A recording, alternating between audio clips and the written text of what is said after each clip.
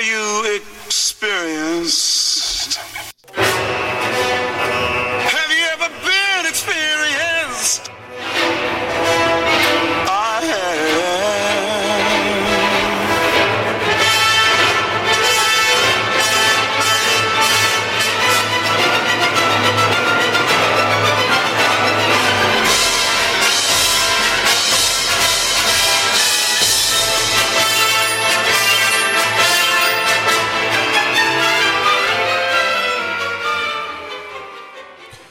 And we're back with another episode of the Anarchist Experience, episode 423, a.k.a. Year 8, Week 51, coming at you this week. As always, I am your host, Mr. Richie Rich, along with MC and KS. And by the way, what great introductory music you have. Yeah, what a fanfare. Where'd that come from? Well, you're just bragging because you suggested it a long time ago, and we finally have intro music. And then when I suggested that, hey, why don't we try this AI thing and see if AI can produce us some, non-copyrighted intro music? Like, nope, keep it with the Russian stuff. I'm like, all right. This is your weekly Saturday broadcast, regular time on the old Clubhouse. You can find us there. The club is the Anarchist Experience, or you can at me at Riches for Rich, RICHES, the number 4, RICH. And then when we start the live broadcast, I will click the little button to invite you to participate, should you desire to do so. We do that around 3 p.m. Eastern Time, Saturday afternoons. So if you're hanging around then, that's when you can look for it. That being said, what is going on with you guys this week? Well, the funniest thing I saw this week was the Trump town hall, or at least the highlights of it. I didn't watch the whole thing. I don't have time for that. Yeah, no, the highlights are where it's at. Easy. So what stood out to you on the town? First of all, before what stood out, like why would CNN, of all news organizations, platform the town hall? Like that alone seemed like a mistake to begin with. Well, it was an obvious trap, but just like Guardians of the Galaxy 3 makes clear that if you know it's a trap, then it's not a trap. It's a face-off. Okay. Well, no spoilers then, because I have not seen Guardians of the Galaxy 3 yet. No, you got him. He says that earlier in the movie. Okay. So, yeah, that's I'm struggling to find time to watch all of Avatar. Oh, yeah. I watched all that, too. Yeah, it's... Doing episodes. It's worth it. I enjoyed the special effects. And they even call out in the movie that they realize how long it is. yeah. Interesting. My life is going to get a lot more complicated in a few days because as a gamer, I am excited for the new Legend of Zelda game that just came out yesterday. On the Switch? Yes, on the Switch. And unfortunately, I had to pay quote-unquote market price for it because I missed the pre-order window for the collector's edition, and I had a migraine Thursday night. So my plan was come home from work on Thursday, eat some dinner, try to stay up for when the retailers open up at midnight, and see if I can sneak in and get one of the collector's editions online and pick it up in the store. Well, the migraine put me out, and I fell asleep way too early and woke up, at my normal time. And by that time, it was, whatever wasn't pre-ordered was sold out by the time I woke up at 6:30 in the morning, Eastern time. And so I was like, well, son of a bitch, what do I do? And I was like, well, yeah, scalpers. So I jumped on eBay. I bought a copy. I bought the controller. And then I went, you know what? If I remember correctly from the Master's Edition from the first Legend of Zelda, I didn't buy that from the scalpers initially. It launched, the retail price at launch was $129. And then, scalper days, it was, $200, $250 or so. And then it went up to $300. And I was like, man, I don't want to pay that much for it. I want to pay fucking retail. And then a few months later it was $500, and a few months later it was $800, and then it went over $1,000, and I still don't have a copy of this thing. And so I double checked online yesterday, as I was doing all this other shopping, and it's now $1,800, for this Master's Edition. of the original Legend of Zelda that came out when the Switch launched, right? So then I went, fuck it, and I bought 2 copies of the collector's edition, thinking that at some point, as the price skyrockets, as as collectors get theirs and demand kind of diminishes or supply diminishes, the people left holding the bag like me for the Master's Edition will end up forking off a lot more. So I'm going to hang on to one and then sell one in a few years, and that's my strategy to make my money back. That's a good strategy. It could be a good strategy. I mean, it's a risk, right? Like, I don't know what's going to happen. You don't know how many are out there. I don't know how many are out there, but I do know one thing. Fucking Nintendo doesn't resupply the good stuff. So, Nintendo prices don't go down. You're already buying it at a limited quantity. I mean, the quantity, the retail quantity is already gone, right? Right. Yeah, you can't find it. It's done. So you're already ahead. So that's good. Well, but I'm not ahead. I'm behind, right? Because I have one for me that I paid $100 extra for, and then I have this other one. You could probably sell it for the same price you bought it for, though. Well, yeah, but that's close. Silly. I'm trying to have one for myself and then use the second one to offset that cost. Yeah. Right. So I have not too much risk, though. I mean, because the supply is already exhausted. Right. In the retail market. Understood. But it's still, I'm not saying it's a huge risk, right? Yeah. If it was a huge risk, I probably wouldn't have, but I went, I'm just going to get it early. Like when I originally bought the Switch, I did the same thing, right? I bought like 2 Switches during launch, and I immediately put one up for sale on Craigslist for like $100 more. And I paid Hawaii tax at the time. So I made like $80. So my initial Switch, right, which is $300 at retail, my net cost was like $220, and that made me feel good. Right. So I'm but the longer I hold off on this thing, right, the higher the prices skyrocket. So do I just get my money back? Do I wait like 2 years? Do I wait 5 years? What do I do? And we'll see how lazy I get. But yeah, so I'm not going to have much time for movie watching or much of anything once those things get delivered early next week. So I'm missing out on the first weekend, which means while I'm on social media, I'm also like scrolling past everything that's Zelda related because I don't want to be spoiled until I get a chance to play. But we'll see. Is this a physical box that there's a limited number on, or? It's not numbered, but yes, it is a physical collector's edition of the game. Now, collector's edition, does that mean that they've got other non-collector's editions that do the same thing? No, well, not do the same thing. Unlimited number? Oh. So you can get just the game. I can go to Walmart or Best Buy or, Target or GameStop and get just the game for $70. And they have printed that in abundance, right? Oh, okay. And I don't know how much of the collector's edition they print, but it goes like this, right? They announce it. The retailers put it up for pre-sale. The scalpers buy up everything using bots and whatever have you to get it, right? And then it's gone, right? Then the only way to get it then is to hopefully find a local retailer that has a couple in stock, right? Which was partly my goal, and I know some GameStops did like a midnight release, so you could go stand out in line in front of GameStop and hope they have one, and do that sort of thing.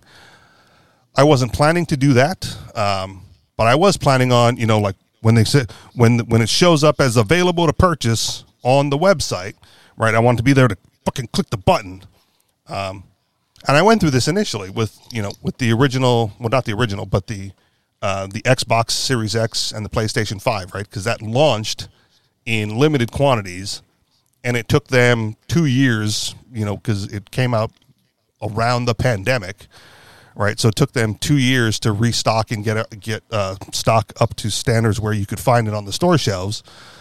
And in the interim, it was just, if you want it, you pay the scalper price, right? So I got lucky with my Xbox, and my PlayStation 5 was gifted to me by my mom because she had to one-up my sister. Like, my sister was buying it for somebody and found a good deal, like on Craigslist. And so my mom went and had to find a better deal on Craigslist just to show up my sister. And so then they had an extra one. And I was like, well, I will get it eventually, Ma. You don't have to. And now I have to bring home an extra set of luggage to carry it back, to New Hampshire with me. What do these special editions do that the normal ones don't do? It doesn't do anything, but it comes with more stuff, like the art book and figurines and all that stuff. So it's physical collectibles along with the game. I see. Okay. Uh-huh. Right. Mm-hmm. And so the original one, the Masters edition of the first one that launched, had a really nice collectible sword, had a carrying case for the Switch itself. It had a scroll of some kind. I forget everything that was in it, but it had a lot of stuff, right? And I had the chance, I missed the opportunity to buy it at 1:30 because I didn't get into the pre-orders. And when I went down to Best Buy, they were like, no, we didn't have any to give out. I'm like, oh, son of a bitch. Right. And then I didn't buy it on eBay, and then the price is outrageous now. But it's still on my wish. It's still on my wish list, right? Like, it's at some point, right, when Bitcoin actually moons, right, I'll be like, oh yeah, $1,500, no big deal. I'll finally get one. But until then, it just sits there. It sits there glaring at me, going like, "You fucked up because you should have known better based on Nintendo's history."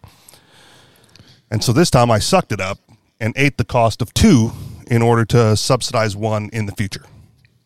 Right on. Do you often have migraines? Not often. So this, I don't know what caused. I think this one was partially stress related and too much screen time at work. Like I used to get bad migraines in college, and then they went away for a long time. And then I got them again a few years ago, like during the breakup. But I don't think I've had a bad one since then. But I was at work on Thursday, and it was I don't want to say a stressful day, but we were busy, right? And I was like fucking doing reports and crunching numbers. So I was staring at Excel spreadsheets and trying to like calculate shit for much of my shift. And I just think being that close to the screen and trying to, the brain power to do all that just started. Could definitely be related. Dr. Berg says it's related to your gallbladder, but I don't know how true that is. Okay, well, that would be a dietary thing, and I don't think So he suggests people supplement with bile salts. That replenishes the stuff in the gallbladder. He says that if the gallbladder gets if it gets depleted, if it's working too hard, there's a nerve that's connected to your brain, and that will trigger migraines. So okay. Some people are, taking the wrong course of action, but it sounds like yours was probably more related to like eye strain. That's what, and well, here, and the other thing is when I do get migraines, I am very sensitive. So the best thing for me when I get a migraine is like a dark, quiet room, right? And because sounds bother me, light bothers me. I made it home and then I just kind of passed out, ate dinner, and then passed out again. But I did, I was feeling nauseated in the office. So a couple times, towards the end of my shift, I just stepped outside to get fresh air, and that subsided, the nausea. And then I was, fine after sleeping it off for a day. Still a little, now that I'm moving my head around, still a little tense in the neck and the base of the skull region, but I'm otherwise good to go. Right on. But I think I'm pretty sure that one was just, mild stress and eye strain from, staring at a monitor for way too long and not taking the appropriate breaks. Well, then I feel bad by asking you this, but do we have headlines? Oh, we do. Were we done with the Trump thing? That was I don't know. Do you watch the video so Ken could comment on it? And do you want to comment on the Trump stuff that you saw? I derailed it, but we can always sucker back to it if there was more. Whatever you choose. I'm. Well, you watched a clip of it. Was there anything that stood out to you or struck a nerve? Well, the thing that troubled me the most was that, they gave this program to Trump, and if they were doing it for for exposure to ideas, then they should have made it a debate among all the Republican candidates. There have been others who are, in the race or likely candidates. Rand Paul is in the race. He has to go around the country raising money, but CNN just hands it over to a platform to Trump. And DeSantis would, of course, love to have been on the stage too. I think this is a real bizarre thing that CNN just hands this multi-million-dollar platform to Trump and his audience. It sounded to me like the audience was very, very sympathetic to Trump in this. Well, if I was there, I would have been clapping along too for a lot of it. But yeah, you're right. It shouldn't just be him.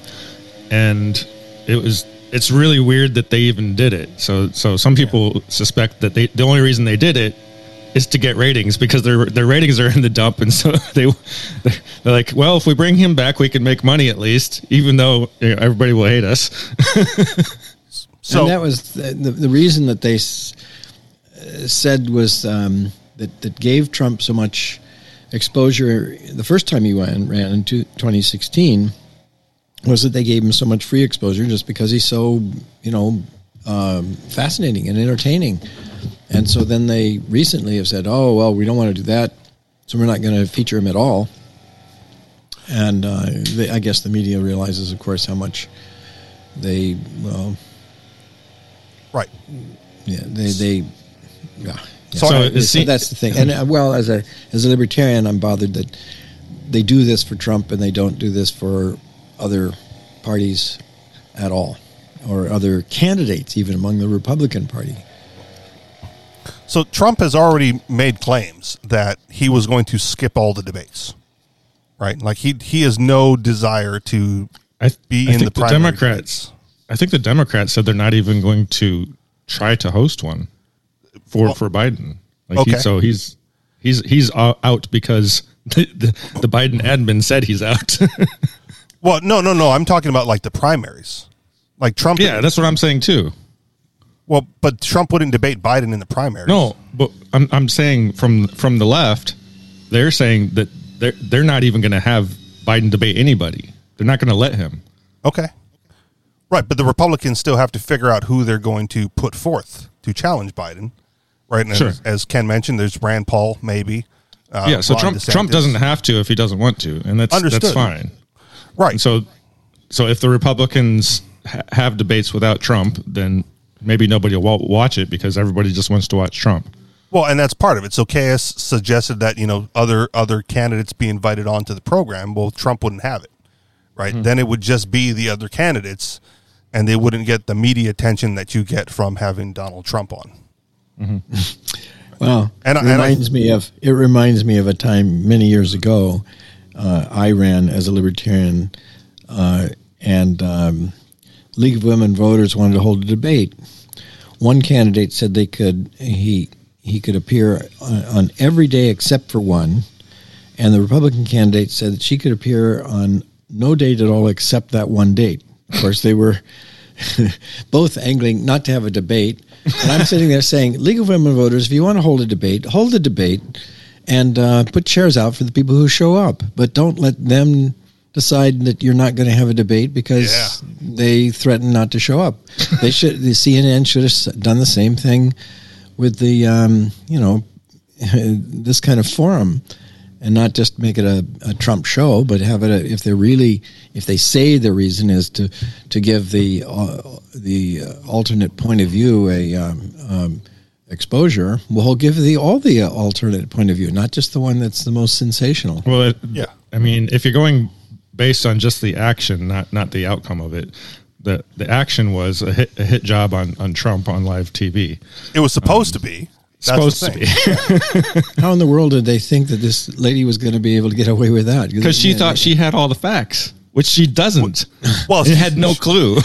She has most of the facts, and he just, he just talked over her and said, she's like, I've got the facts right here. And he goes, those aren't the facts. And the audience cheers. And she's, what do you do?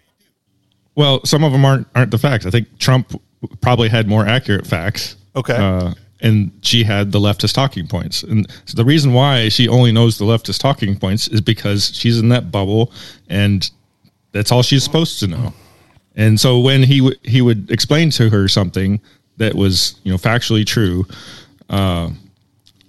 she doesn't have the capability of being like, oh, okay, I stand corrected. I understand now, whatever. She doesn't have that. All she could do is change the subject or just disagree. In a forum like that, to an audience like that, the facts don't really matter. And that's why Trump survives all this. Yeah, I mean, I remember one time I was debating I guess the Communist Party head or something here in the state, and on radio, and I made reference to the millions of people that were killed under communist regimes in the Soviet Union and in China and so on, and she just denied it. Well, that's not true. That's just made up by the, so when you're talking to an audience that's kind of fresh and uneducated, or just a broad general audience, that's all that matters on a forum like this. You can say anything, and or you can even say facts in such a way to twist it to your direction. Like, for example, Carter and Ford were both talking about unemployment rates. Jimmy Carter said, "Don't vote for him." While he's been in office, the unemployment rate is higher than ever before. And Ford said, "Vote for me. During my time in office, more people have been employed than ever before." Well, they were both right, but talking about a different aspect of the employment data. I mean, so you can give data that, even if it's correct, but it doesn't even have to be correct, because most of the audience doesn't know to correct what's being said anyway for this sort of stuff. It's so malleable by interpretation too. Right. And so this bit of advice for libertarians goes back to like the Hask days when we were meeting up in local bars in Hawaii. Right. I said it's folly if you're trying to persuade people to the message of liberty. Right. It's foolish to appeal to logic and reason because they don't care. Yeah. Right. I said you got to do what the other people are doing and make it an emotional appeal. And the rebuttal was, well, then they'll just sway back the other way, right? At some point, you'll lose them. And my point was, who cares, right? You need them to be on your side emotionally long enough to win office, right? If that's your goal, right? Long enough to win office, and then you can, if you're the political type, then you can affect policy change once you're in, right? And then through the policy change, demonstrate to them, right, why the libertarian ideals of freedom and liberty and free markets work better, and then maybe that will bring them around to the logical side of things. And if it doesn't, right, well, at least you had that brief period of time where you were able to make some sort of change, right? But, there's people in the libertarian movement, right, they go like, well, no, because that's, disingenuous and unethical. And I go, well, that's the whole fucking premise of politics, right? If you're not going to play the game the way it was meant to be played, right, then why bother? Just abandon that aspect of it and go do the other things, right? Don't waste energy on the political side. I don't waste energy on the political side. I have a fundamental understanding of how it works, right, and not for moral or ethical reasons necessarily, just more of a time waste for me.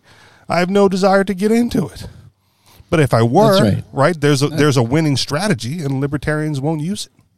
That's right. I think you are best pursuing whatever strategy appeals most to you and satisfying. I suppose, in a way, though, we're pursuing what we enjoy, but may not be the most effective. And I don't think the world's coming to an end. So I think it's not critical that we, persuade the masses now yet in this instant. In the long run is probably the game that we're all playing, and we're doing it sort of what we enjoy. I mean, like this show, right. You're doing a show that you enjoy. I remember Harry Brown said in his book, how I found freedom in an unfree world. Don't get into politics. In fact, a friend raised that at this conference that he was at, and he said, "You said not to get into politics, but you're a presidential candidate for the Libertarian Party." He says, "Yeah, but the second part of that sentence was, don't get into politics unless you're having fun. And if you're having fun, then do it." And that's a good thing. You do what is enjoyable to you. And I think that a lot of these battles on the political arena they wouldn't be fun to me. But they are fun to some people who just thrive on that sort of stuff. Yeah, I don't know. It's definitely fun for Trump. I don't see a lot of happy libertarians at the libertarian conventions. They usually look pretty miserable about Robert's Rules of Order and parliamentary politics. People don't always take Harry Brown's advice. Yeah. Well, and again, like, I'm not poo-pooing that aspect of it, right? All I'm saying is, if you're going to choose to go that route, right? Why would you go down that route with a losing strategy from the onset? Right? That's my question. Why would you take that route with a losing strategy? If you set out a goal, then you ought to be willing to compromise what's necessary to get that goal. If that's your goal, if to win the election is what you got to do, then plays those things. But frankly, that's not why I was in politics. I didn't do it to win the election. I had other purposes. One, to be on the stage so that I could challenge the other candidates from the platform, not just listening to them in the audience and being ineffectual. I was much more effective at challenging them in their ideas and getting the audience to question what they were doing, because I could debate them on every point. Furthermore, it was a rallying. For one thing, it was extremely educational for me. I had to really, really study and learn and get knowledgeable about the issues in order to be able to be on the stage and be effective. And then thirdly, I found it was a way to be a rallying point. There were other people around the world or in the platform or in the audience that it clicked, and then we got to be friends and we connected. It was a great networking device. So there are other reasons other than to win the election. I never expected to win an election. Sure. But then remember what, I think it was Eugene Debs, the head of the Socialist Party around 1924. He was asked, you're always losing the elections. You're running for office and you're always losing. How come you keep running? He says, what do you mean? I won the election. I didn't win the votes to win the office. But have you seen the platforms, the Democratic and Republican parties? They've both adopted all my platforms, all of my planks. So I won. My ideas were adopted by the other parties. Sure. And that's another way of effectively winning. Yeah, that I would say that's well played, right? But for most libertarians, they either don't get the stage, right, or they don't understand that you get the stage bigger and longer if you win, right? If you want more people to listen to you for a longer period of time, right, they're going to listen to the one who wins, because that person gets to write the edicts, that person gets to have the press conference, that person makes all the news, makes all the rounds on the talk shows, right? There are ancillary benefits to winning that you don't get just by participating. Well, we're in a world of media now that allows celebrity status to a lot of people other than just politicians. Used to be politicians were pretty much the only game in town, but now celebrity status that carries this kind of influence over people is broad and multiplied into lots and lots of different pathways, especially with the internet the way it is. Sure. So I'd say you have influence that, how many unknown politicians are there out there? I mean, they even may be elected to the state house, but they don't know what they're doing there. They don't really have any purpose. There's no direction. You've got a lot more going for you with this podcast than they do in their position of holding office and get paid for it. I mean, that might be a stretch, but I'll accept it, right? But in that case, right, if that's the goal, right, then step one is become a celebrity, right? Yeah. Become an influencer first. Yeah.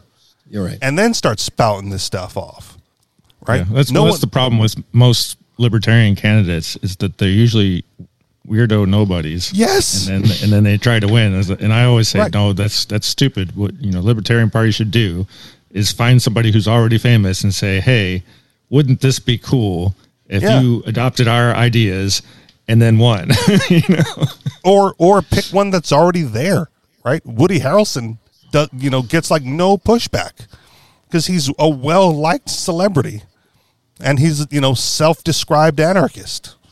We're like, oh, how are your political leanings, Woody? And they're like, well, I'd like to think of myself as an anarchist because I just want to be left alone, and I go, okay, right, message out there. But he's Clint Eastwood first. was one that has used the libertarian word, not Big L, but yeah. Well, I mean, even Bill Clinton once said he was a libertarian.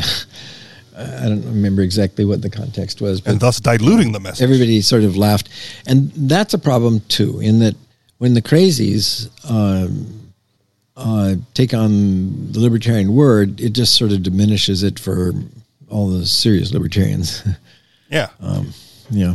But you don't have IP over the word, so what are you going to do? You have to be bigger, louder, better platformed than them, so you can point to them and go like, not one of us.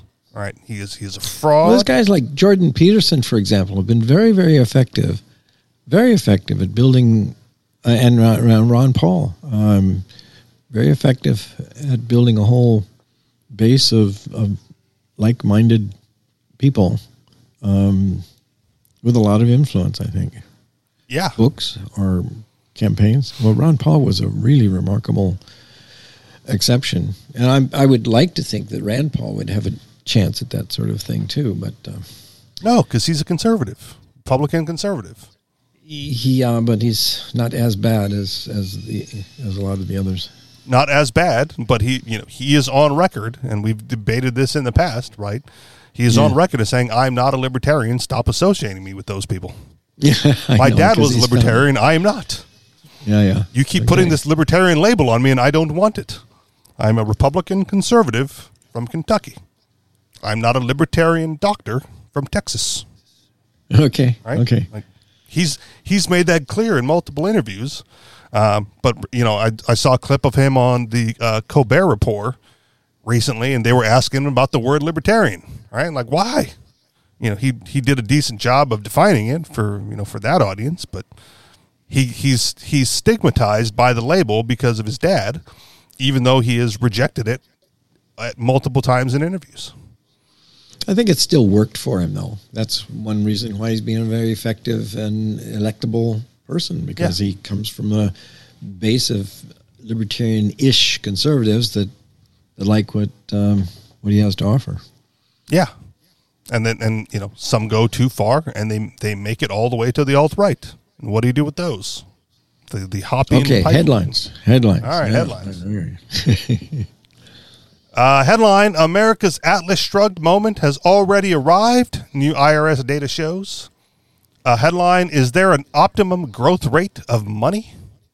Headline, the disturbing truth about the home you think you own. Headline, U.S. city to roll out guaranteed basic income. Headline, how the UK's 2004 ban on fox hunting led to a catastrophic decline in the fox population. Headline, New York City may force rich people to pay higher parking fines than the poor. And finally, headline, city threatens Christian group with fines and prosecutions for giving the homeless muffins and coffee. They're all good. Yeah.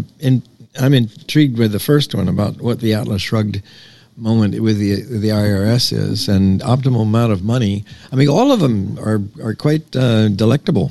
All right, well, we'll start at the beginning and work our way to the end of the show. Then let's see how far we get. Was there one that struck you in particular? I like the one optimum amount of money. All right. Well, let's do and that then one I had first. Then another idea, but I forgot what it was. Well, you both said optimum growth rate of money, so let's talk about that one, and then we'll see where it takes us. Is there an optimum growth rate of money? It is widely held that a growing economy requires a growing money stock because economic growth increases demand for money. Many economists also believe that failing to accommodate the increase in the demand for money leads to a decline in consumer prices. This could destabilize the economy and produce an economic recession or even a depression. Some economists who follow Milton Friedman, also known as monetarists, want the central bank to target the money supply growth rate to a fixed percentage. They hold that if this percentage is maintained over a prolonged period, it will create economic stability. The idea that money must grow to support economic growth implies that money sustains economic activity. However, money's main job is to be a medium of exchange, not sustain economic activity. Instead, economic sustenance is provided by saved consumer goods. As for money, many different goods have served as a medium of exchange. Ludwig von Mises wrote that over time there would be an inevitable tendency for the less marketable of the series of goods used as a medium of exchange to be one by one rejected until at last only a single commodity remained, which was universally employed as a medium of exchange. In a word, money. Over thousands of years, people have settled on gold as the preferred medium of exchange. Most economists, while accepting this historical evolution, doubt that gold can serve as money in a modern economy because of gold's limited supply. This, in turn, risks destabilizing the economy. Hence, most economists, even those who express support towards the idea of a free market, believe that government must control money supply. What do we mean by demand for money? Demand for money is the demand for money's purchasing power. After all, they don't want more money for its own sake. They want more purchasing power. In a free market... Exactly. Go ahead. Exactly. Oh, in a free market, supply and demand determine the price of money. If there is less money, its exchange value will increase. If the exchange value will fall when there is more money, everything else being equal. Within a free market, there cannot be too little or too much money.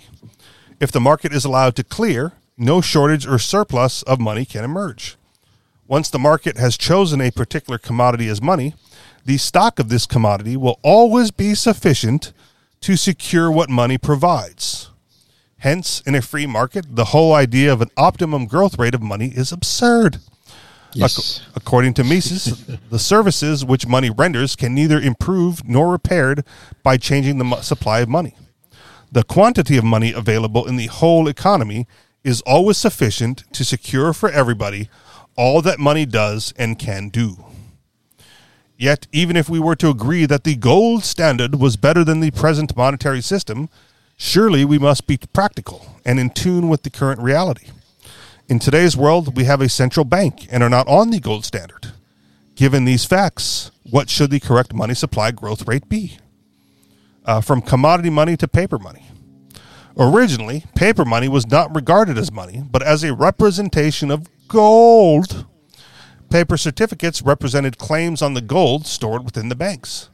The holders of the paper certificates could convert them into gold, but because individuals found it more convenient to use paper certificates, these certificates came to be regarded as money. Paper certificates, accepted as a medium of exchange, opened the way for fraud. Banks could now be tempted to boost their profits by lending certificates not covered by gold.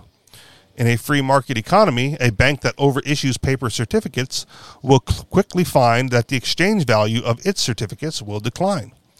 To protect their purchasing power, holders of overissued certificates would likely attempt to convert them back to gold. If all of them were to demand gold back at the same time, this would bankrupt the bank. In a free competitive market, the threat of bankruptcy would restrain banks from issuing paper certificates unbacked by gold. This means that in a free market economy, paper money cannot assume a life of its own and become independent of commodity money. The government, however, can bypass the free market discipline. It can decree the overissued banknotes need not be redeemed paper certificates into gold. Once banks are not obliged to redeem paper certificates into gold, opportunities for large profits create incentives to pursue an unrestrained expansion of the supply of paper certificates. This uncontrolled expansion of paper certificates increases the likelihood of setting off price increases that could break down the market economy. To prevent such a breakdown, the supply of paper money must be managed, which can be done by establishing a monopoly central bank that manages the supply of paper money. To assert its authority, the central bank introduces paper certificates, which replace the bank certificates. The central bank certificate purchasing power is established because paper certificates are exchanged for the central bank's money at a fixed rate. The central bank paper certificates are fully backed by bank certificates which have the historical link to gold. The central bank's paper certificates, which are legal tender, also serve as reserve assets for banks. This enables the central bank to set a limit on the credit expansion by the banking system by setting regulatory ratios of reserves to demand deposits. It would then appear that the central bank could manage and stabilize the monetary system. But that is not true. The present paper monetary system emerged because central authorities made it legal for the overissued banks not to redeem paper certificates into gold. To manage the system, the central bank must constantly generate money out of nothing to prevent banks from bankrupting each other during the clearance of checks. This leads to persistent declines in the money's purchasing power, which destabilizes the entire monetary system. Even Milton Friedman's scheme to fix the money growth rate at any given percentage will not eliminate the problem. A fixed percentage growth is still money growth, which leads to the exchange of nothing for something, setting off boom-bust cycles. What about keeping the current stock of paper money unchanged? Would that not do the trick? An unchanged money stock will cause an almost immediate breakdown of the present monetary system. The present system survives because the central bank, by means of monetary injections, prevents the fractional reserve banks from going bankrupt. Central banks must always resort to large monetary injections during political and economic shock. How long the central bank can keep the present system going depends on the state of savings. If savings are growing, the central bank can keep the system alive. Once savings begins to stagnate or even shrink, no amount of monetary pumping can prevent the system from imploding. Conclusion. Because the present monetary system is fundamentally unstable, there cannot be a correct money supply growth rate. The present monetary system emerged because central authorities allowed the practice of issuing banknotes not covered by gold. To sustain such a system, the central bank was introduced. By means of ongoing monetary management, the central bank's job is to prevent banks from bankrupting each other during the clearance of checks. And whether the central bank injects money in accordance with economic activity or fixes the money supply growth rate, it continuously destabilizes the system. End of article. Your guys' thoughts? Was it the Mises Institute? 'Twas. Yeah, good. Frank Showstock, if you recognize that name. I agree with everything, but the one thing they didn't veer into is the possibility of having multiple currencies. And I think an economic model based on freedom is more important than one based on gold. Absolutely. Yeah. Yeah, that's an excellent thing that they left out. Yeah, is critical, because all too often the hard money people say gold, but that shouldn't be a gold. There shouldn't be a gold standard. And actually, one thing that he pointed out too is that a lot of times people say, "Oh, well, if you have deflation or you have a steady stream of money, or a stable amount of money, you're going to have it's going to be a restraint on growth." Well, the proof is that the largest amount of economic growth occurred when we had the gold standard. When we got off the gold standard, the growth rate declined. I mean, right now, they're thinking it'd be excellent if we could get 2% growth rate in a decade. And so that's abysmal compared to the historic standard under the gold standard. I want to reread one paragraph because I think they touched on your concern, MC, and Cass, and it may have just blown over because how short it was. Mm-hmm. As for money, many different goods have served as a medium of exchange. Ludwig von Mises wrote that over time, there would be an inevitable tendency for the less marketable of the series of goods used as a medium of exchange to be won by one rejected until the last only a single commodity remained, which was universally employed as a medium of exchange, in a word, money.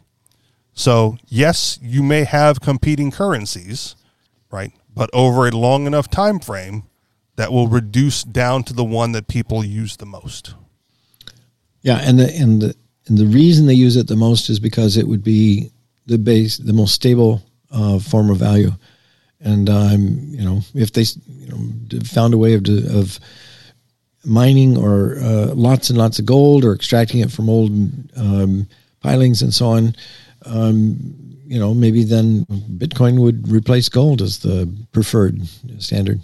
Right. But another thing I like to point out during this sort of discussion is we expect the standard of measure for an acre to be always an acre, and for a gallon to be always a gallon, and for a basket, a bushel to always be the size of a bushel, and a mile, a foot, a yard. We expect these standards to be constant so that we can calculate investment and future earnings and savings and all of the things that go into contracts. Imagine if we're always saying, well, an acre is a little bit smaller this year than it was last year by 8%, and that a yard is really only 8% less than a yard, and that a gallon is only 8% less than the gallon size of the gallon last year. I mean, if all of these other measures lost value in the same way that we see the dollar losing value, no calculation could possibly be made about anything. It would totally break down the economy. Well, that's what's happening with the measure of value in money. If they say this is legal tender, you have to use it, and it's losing its value by 8%. Oh, it's shattering to every contract investor and saver in this economy and the world economy. Right. So, which again is why I've always said, convert it to something of higher value.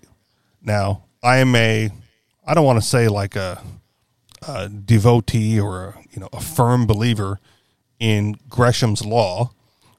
Gresham's law says that bad money will eventually push out good money. Only if both are legal tender. Right. If you're required to accept both of them in the same fixed manner, then bad money dries out good.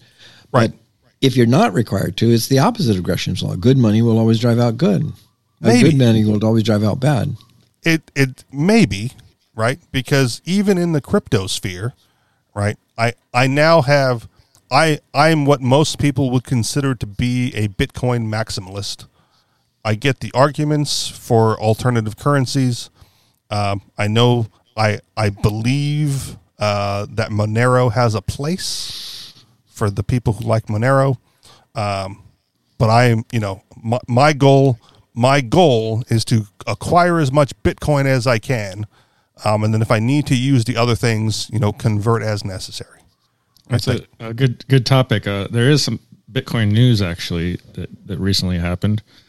And I dumped on Bitcoin a little bit on the Monero Reddit. So what happened is there's these NFT bros that decided, well, we want our NFTs to be permanent, and what better place to put them than on the Bitcoin blockchain? Yeah. And so they're taking up space. It's on the Bitcoin blockchain, and it's driving up the cost of Bitcoin transfers. And so it kind of ruins Bitcoin's use case for myself. So basically I have to switch off of Bitcoin to use something else. So it's not optimal for Bitcoin as money. It doesn't mean that the Bitcoin network is going to necessarily lose, but it will lose as money. And to me, that's the important part. So right at the moment, Monero looks better as money, especially if you're talking about digital cash, because the fungibility issue. But just as a usability issue, Bitcoin isn't really even usable. If the fees are $20, $30 per transaction, that's not acceptable to me. So So here's what the point that I was driving at, and then I'll let you continue making yours. Right. Sure. When I want to spend crypto, right, I don't want to spend my Bitcoin. Right. I will spend the Bitcoin Cash. I will spend the Dash. I will spend Monero if that's what the other person requires. Right. But I don't like spending my Bitcoin, and when I have to spend my Bitcoin, I try to quickly replenish that lost stock, right? So even within the crypto sphere, right, I don't want to spend the most valuable stuff. I want to hold that unless, the supplier requires it. But I will spend, like I said, Dash or Bitcoin Cash, thinking that in the future that will be worth less than the equivalents of Bitcoin today, right? The present value or the net future value is lower on those things than they are for Bitcoin. What? I hope you're right. Yeah, me too. Right. That's but there's a possibility that somebody might say, well, this other blockchain is better because they don't have people storing NFTs on it. Sure. But Bitcoin has been forked in the past. That's why you have Bitcoin Cash. That's why you have Bitcoin SV, right? And the main chain, right? The one that they call Bitcoin, right? Still trudges on, right? Through all this, turmoil and strife, and hopefully will continue to do so. And if not, right, I'll take a hit as I try to convert out of it, right? But for now, right, that's my play, right? I will spend all the altcoins I have, right, before I dip into Bitcoin for anything other than like a necessary or large value transaction. And so, if Monero spends better, right, fine, right? I will spend all the Monero I can, right? And if you're saying that Monero is a better store of value, right, than Bitcoin, then why would you use that day to day? That's what you should be hoarding, right? That's what you should be maximizing, not spending. And the same thing would happen from your perspective, right? If you played that strategy of maximizing Monero, and you would spend all the other altcoins, right? And Monero would be the one that you hung on to unless unless your hand were forced. And so the day-to-day trading, right, in the marketplace pushes the good money out, right? No one wants to trade in Monero. No one wants to trade in Bitcoin because everyone's using the worthless crypto that you can't, you don't know what the value is going to be day to day because it fluctuates so much more. So I think that law, Gresham's law is somewhat applicable toward the crypto space. Right, a new crypto launches, and the initial coin offering comes out, and it pumps up, right? And people buy in early on, and they pump, and then they dump it, right? They have to get rid of it as soon as they can because they know it's not going to hold its value long term. I mean, I've heard. Go ahead, KS. Well, the bad money dries out good. Only if somebody wants to hold it, and and generally people don't want to accept a currency that has that's losing value or the prospect of losing value for transactions. Maybe they think they can hold it, but I think these are very, very they can occur in very short term circumstances where somebody thinks this is going to go up in value later. They think it's going to be good money, but when they realize that all the tendency is against it, they're going to go back to whatever is the most stable and holding its value. And part of the problem right now is that even if you spend crypto, right, everything is still priced in dollars. Yeah, that's right. Right. Yeah. So you can't get.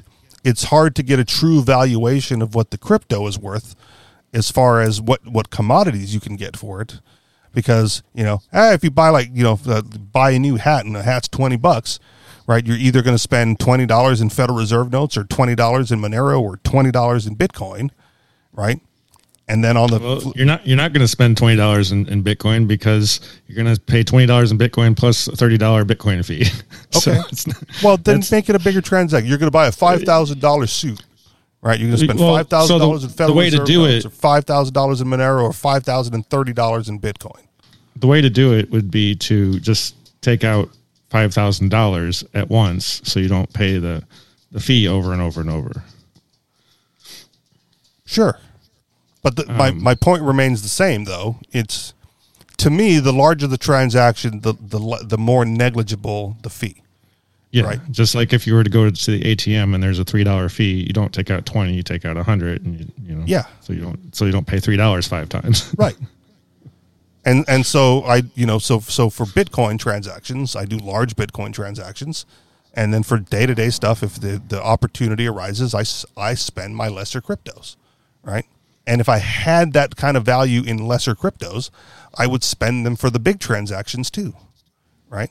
Because it's that transaction fee that pushes people into using the other cryptos, and it drives out Bitcoin for day-to-day transactions. And I'm okay paying the fee, right? Because tomorrow my $20 in Federal Reserve notes is going to be worth less than it was today. And my $20 in Dash would be who knows. My $20 in Monero will be who knows, right? But my $20 in Bitcoin, right? Like, or the 5,000 for your example, so the fees are negligible, right? My 5,000 is going to be pretty darn close to what it was, right? It hasn't gone through the same gigantic fluctuations that you would anticipate from the other altcoins or shit coins or whatever. Not Monero, but you know what I mean, right? Mm-hmm. The pump and dump, right? You got to pump it and you got to dump it straight away because the value is going to be nothing tomorrow. And Bitcoin, is on an upward trajectory in the long run, right? Even if it's not currently at its all-time high. And there were, people complained years ago, right? Oh, if you're running the blockchain, you can put whatever you want on the blockchain, and someone decides to put child porn on the blockchain. Does that mean everybody who's running like a full node has child porn on their computer? Oh, man, that's a good question. It is a good question. To that? I don't know. Probably. If those EFTs are pictures of NFTs, child porn, yeah, NFTs, yeah. But if that's the case, right, then all the FBI has to do is upload the fucking CSAM file to the blockchain, right, and it's done. Then anybody running any sort of Bitcoin node is in possession of child porn, and everyone goes to jail, right? You want to kill Bitcoin or any crypto, right? That's going to be the way to do it. And what are you going to do? Okay, then get out of Bitcoin.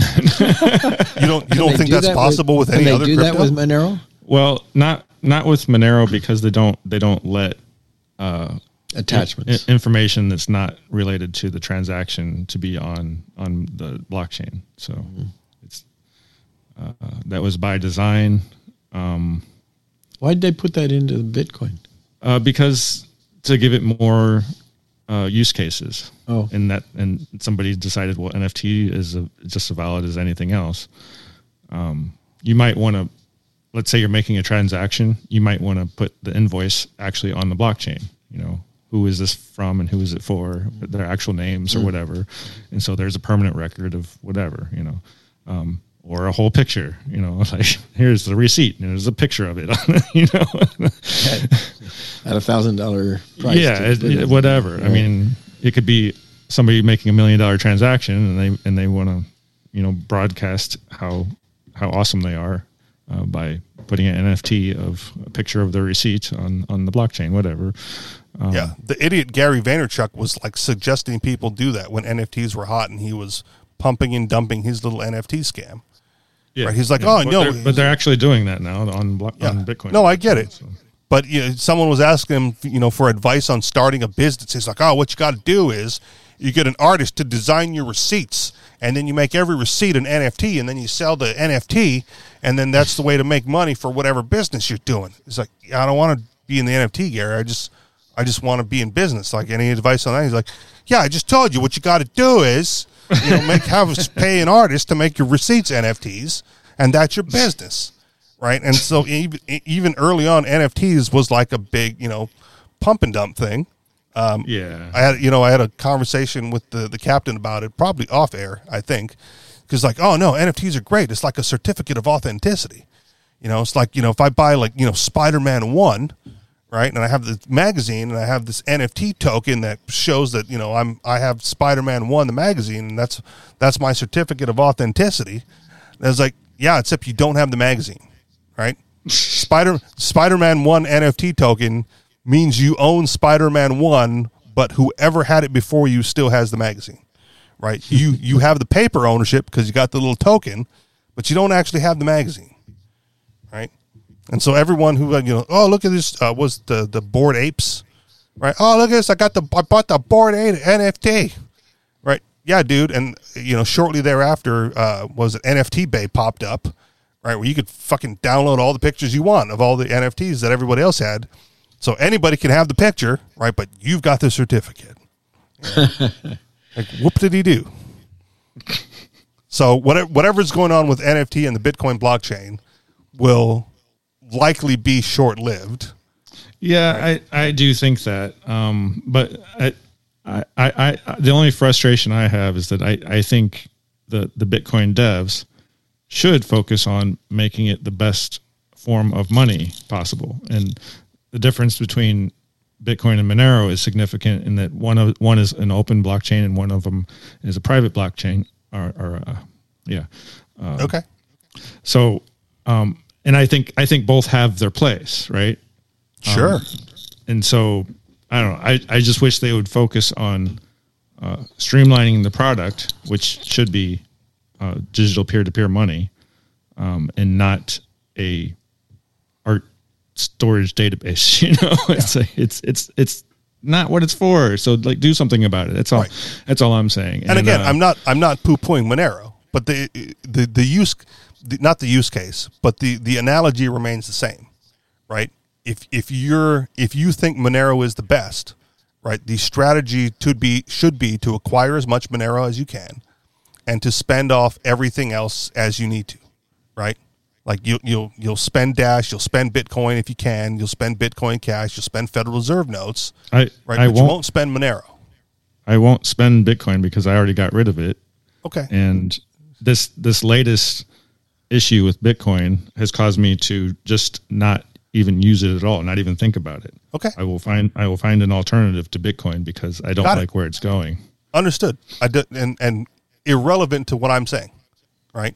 Well, you said spend it. It's like, no, it's already gone. Yeah, I'm already done with it. Not you personally, but anyone who has a Monero maximalist strategy, right? Anybody who has Bitcoin should not be a Bitcoin maximalist anymore. They should get rid of it, and because it's not like, okay, I don't know. That's just my opinion, but that's advice, and you can take the advice, but still not the point I'm making. I don't care what it is. Right, if you're a Bitcoin Cash maximalist, right, you spend Bitcoin, you spend Monero, you spend Dash, you maintain your Bitcoin Cash, right? And at some point, right, on a long enough timeline, one of those is going to win out, right? The producers of goods and services are going to figure out which one they like the best, which one stores the value the best, and then that's going to be the one, right, that becomes the de facto money in the crypto sphere. And again, I don't care which one it is. It's not germane to the conversation. It's a personal choice, but one will win, right? Because people will spend what they don't like, keep what they do like, right? And and something will become the de facto money. That's all I'm saying. I'm not saying you should be a Bitcoin maximalist. I'm just saying whatever your goal is, right, act according to that strategy, right? Monero, I don't care if you're a Dash maximalist, right? Spend what you have, keep as much Dash as you can, right? And eventually the market will decide. But in the meantime, right, as a Monero maximalist for you, right, the bad money drives out the good because all the other transactions that happen with the lesser tokens, right, is what the day-to-day transactions look like because everyone's hanging on to the one they value the most, right? That's why federal dollars push out gold, right? No one trades with gold or silver because you'd rather get rid of your paper fiat. You keep the gold, you keep the bars, you keep the silver, right? You convert the paper to silver or gold as often as you can if you're a metal maximalist, right? Yeah, and you spend the paper. I've made that claim also about.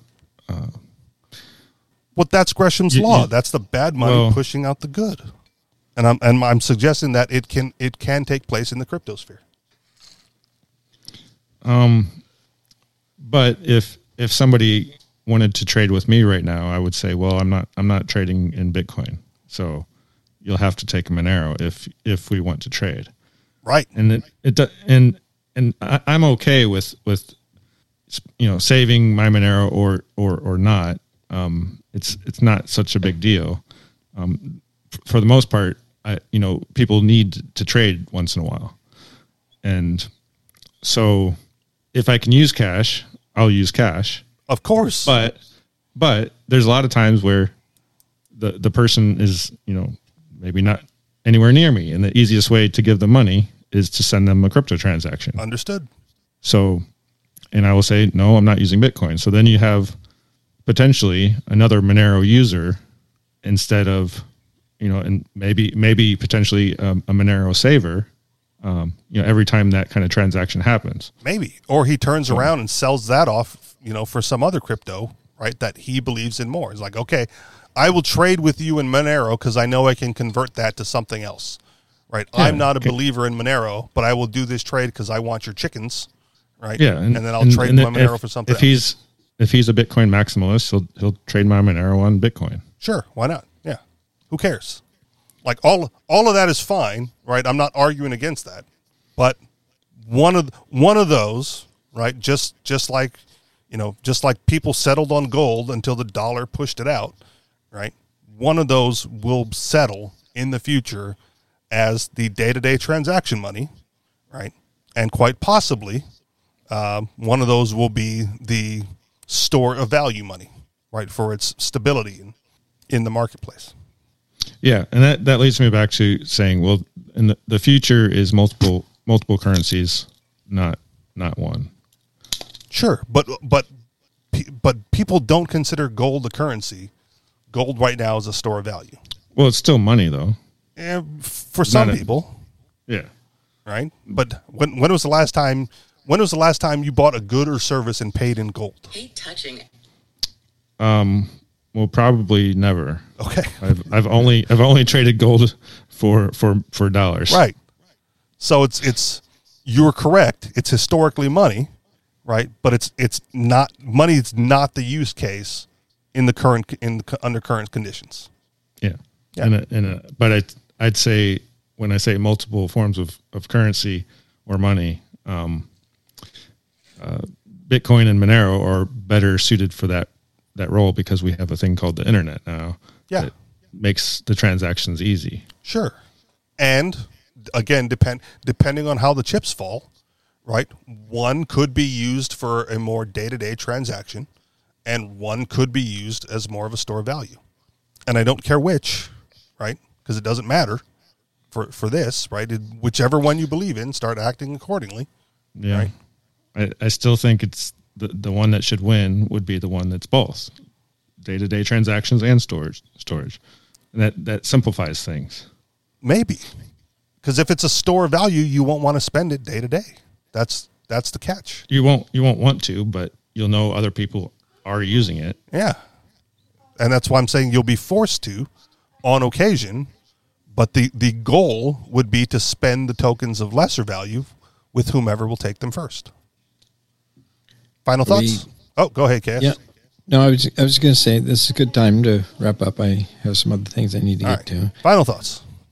No, thanks. Yeah, thank you. All right, you guys know where to find us. AnarchistExperience.com, on Telegram, t.me/AnarchistExperience or t.me/The Anarchist Experience. And if you would like to contribute to this show financially, you can do so through Patreon, where we take Federal Reserve notes in the form of digital transactions. Patreon.com/The Anarchist Experience. Thank you very much for listening, and we'll talk to y'all next week. Peace. Aloha. Hey, thanks, Rich. This was good.